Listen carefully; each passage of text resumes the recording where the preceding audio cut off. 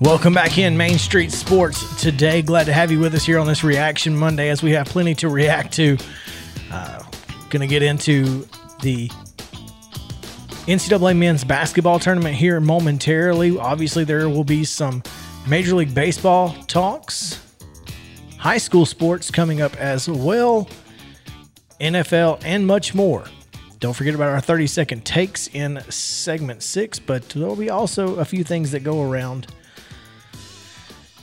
the rest of the Southeastern Conference in hoops, which, well, is quite simply nowhere near what we touted right here on this show.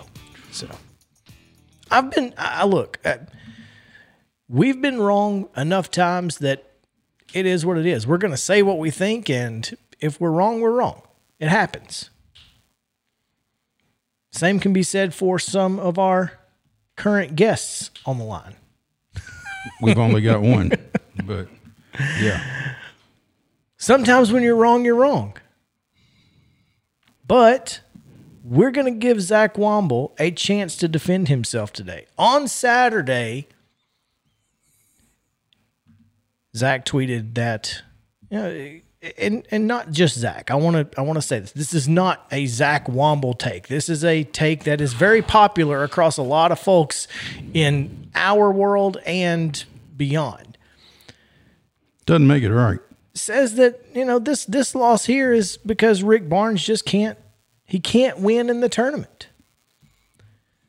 I was obviously just as angry as Zach was at the time, but I felt like it was on the players, and he said he felt like it was on Coach Barnes, and I asked him to defend his take. He said, hey, just have me on your show. I'll defend it. So here he is. You're on the show. Zach, defend it. Defend your stance. I'm here for it.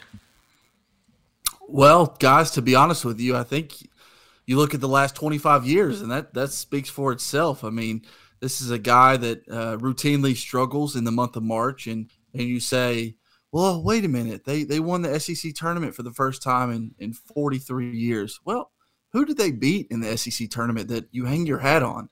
Is it the team that lost to St. Peter's in the first round? And I know St. Peter's went on to beat the mighty Murray State Racers in the second round, but I'm going to stop you for a second because I'm sorry. Who did you want them to beat?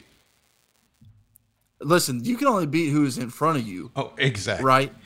But they were aided in other teams losing. I mean, playing Texas A&M, a team that, got into the not-in tournament for the championship.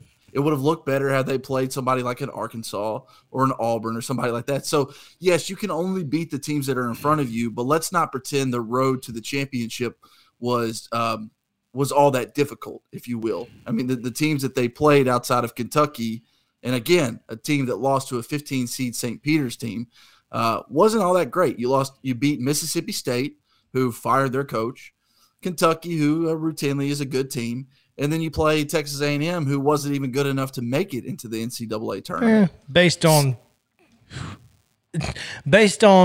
a few people's opinion. I think we all here agree. I don't know about you, Zach. The Texas A&M deserved to be in the tournament. At the time. Now looking back at the SEC, I don't think anybody deserved to be in the tournament. Yeah. Shoot. Yeah. So I mean, you can argue that, and I'll listen to it. Who would they have gone in place of? I'm not really sure. Alabama, you can argue for one. that they should have been in the tournament. Do what? Alabama for one. Alabama. Yeah. I'm just trashing on Bama. Don't worry. But anyway, to my point about the NCAA tournament, they were up 6 to 8 points with 8 minutes to go. Michigan switched to a zone defense, and Rick Barnes just had no answer for it. And I made the comment around halftime when it was a close game to some buddies that I was scared to death because I knew that Rick was going to have to make adjustments, and I knew he wouldn't. I knew his team would not make adjustments. And did they miss some open threes? Yes. Should they have taken more threes? Potentially, possibly throughout the entire game. What were they, 2 for 18? Maybe they should have taken 25 and made 3, 4, 5, or 6 of them, because I think if you take some more threes, and you probably make a few more. to maybe make up that point differential. But it was very clear that when it became a one possession ball game, that Juwan Howard was in a different stratosphere compared to Rick Barnes. I made the off-cheat comment that if Kevin Barnes couldn't get Kevin Durant to the Final Four, what the hell was I thinking that he could get John Fulkerson to the Final Four? But there's a lot of truth to that because, that was the best Tennessee team that Rick Barnes will probably ever coach at Tennessee. Kennedy Chandler is the best point guard that Tennessee has ever had in their program's history. All due respect to C.J. Watson, who went on to have a pretty good career in the National Basketball Association. But Kennedy Chandler is the best point guard in team history, and he wasted a performance by Kennedy Chandler. And Kennedy Chandler is not returning next year, And so where do they go from here? Ziggy, he's obviously going to be a really good piece next year. Vescovi, obviously a really good player that couldn't get going in the tournament. But I just think there was a lot of areas in which Rick Barnes could have helped his team out. I don't remember, and I'm not going to lie to you, I didn't go back and watch a game for the second or third time. But in the moment, once was enough. Once was enough, exactly. But I can remember in the moment thinking maybe we should call a timeout here, or maybe we should try to slow it down here. And they never did that. He never did that. He did call a timeout when it was a one possession game with a minute and a half to go. He called a timeout. He set up a play. We dribbled around and got a freaking shot clock violation. That's on Rick Barnes? Potentially. How? Depending on how? They dribbled the basketball, passed it 3 times with open shots, and did not get a shot off after a timeout. That's Chris, not a Rick. It sounds like to me, like a lot of Tennessee fans, you want to look at who Rick Barnes is off the court. I'm not looking at Rick Barnes. Rick Barnes did not at all factor into my decision that the players who were on the court. So you don't think the Tennessee, head coach matters at all? You don't think the head coach matters at all? So it was all it was all the players too. When Butch Jones was the football coach, for example, he was never at fault, right? What I'm telling you is that there was a one possession basketball game. Tennessee's basketball players, the 5 best players that they have, Jordan Josiah James, Kennedy Chandler, Ziggy, Vescovi, Fulkerson, were on the floor. If there's anybody else on that bench you'd like to have on the floor instead of those 5, please tell me who it would be. So when Ziggy got the ball at the top of the key with the shot clock running down, instead of shooting a wide open 3, he tried to drive it right. Shoot the 3. Was Rick Barnes in the timeout telling him, don't shoot the 3, you're 2 of 18? I mean, we don't know the answer. I don't know that if you are a player with any awareness, I don't know that you necessarily need to be told, don't shoot the 3, you're 2 of 18. Maybe Ziggy turned that shot down. Maybe he shouldn't have, because I thought he should have shot it. There were 3 open looks on that possession that did not get taken. 3. And why were they not taken? They were all long range shots. That's the thing. We don't know. Yeah, maybe they were in their head about 2 of 18. Maybe Rick Barnes didn't instill the confidence that a head coach should instill during those timeouts. Yeah, no. I said, everybody wants to give a pass to Rick Barnes, and everybody wants to see past. No, everybody doesn't. This isn't about giving Rick Barnes. This isn't about giving Rick. He's going to teach him to change their tire. He's going to help them change their oil. He's going to do everything he can off of the floor, and so everybody wants to look past. That still doesn't matter. None of that matters. Nobody's giving Rick Barnes a pass, Zach. But again, we don't know who's in the huddle. Okay, let me ask you this.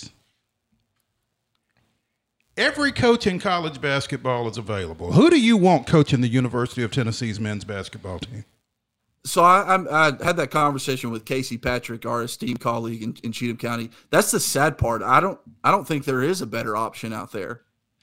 I think you just have to live with what you got at this point, which is a coach that will do great things in the regular season, but when tournament time comes, when it all matters, when everything is on the line, he's going to fall short each and every time. That's the sad part, is you have no one else that's really a better option out there. To be honest, I mean, I can't answer that. No, to answer your question, no one. I'm not saying that he needs to be fired, but I think he needs to be held accountable for his shortcomings. But what? If you're going to hold him accountable for his shortcomings, then you also got to recognize the 27 wins and the first Southeastern Conference tournament championship since 1979. And I recognize the regular season success, and I recognize him winning the SEC tournament for the first time since 1979. 1,000%. I recognize that.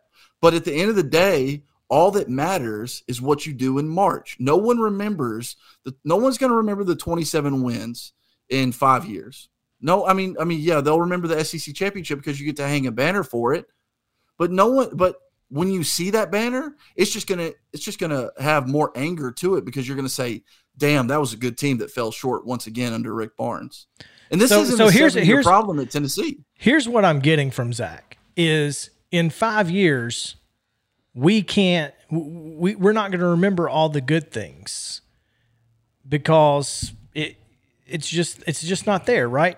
So what we can do, though, is go back 25 years and look at Rick Barnes' career as a whole and say, well, he's just not good enough or whatever. But you can look at the past for one thing and not for the other, and that's fine. It's neither here nor there. I'm talking about Saturday night. And the fact is that Rick Barnes did not lose the basketball game for the University of Tennessee. The players were the ones who went 2 of 18 from 3. This is exactly after the Arkansas loss. This is exactly how we said on this show this season would end.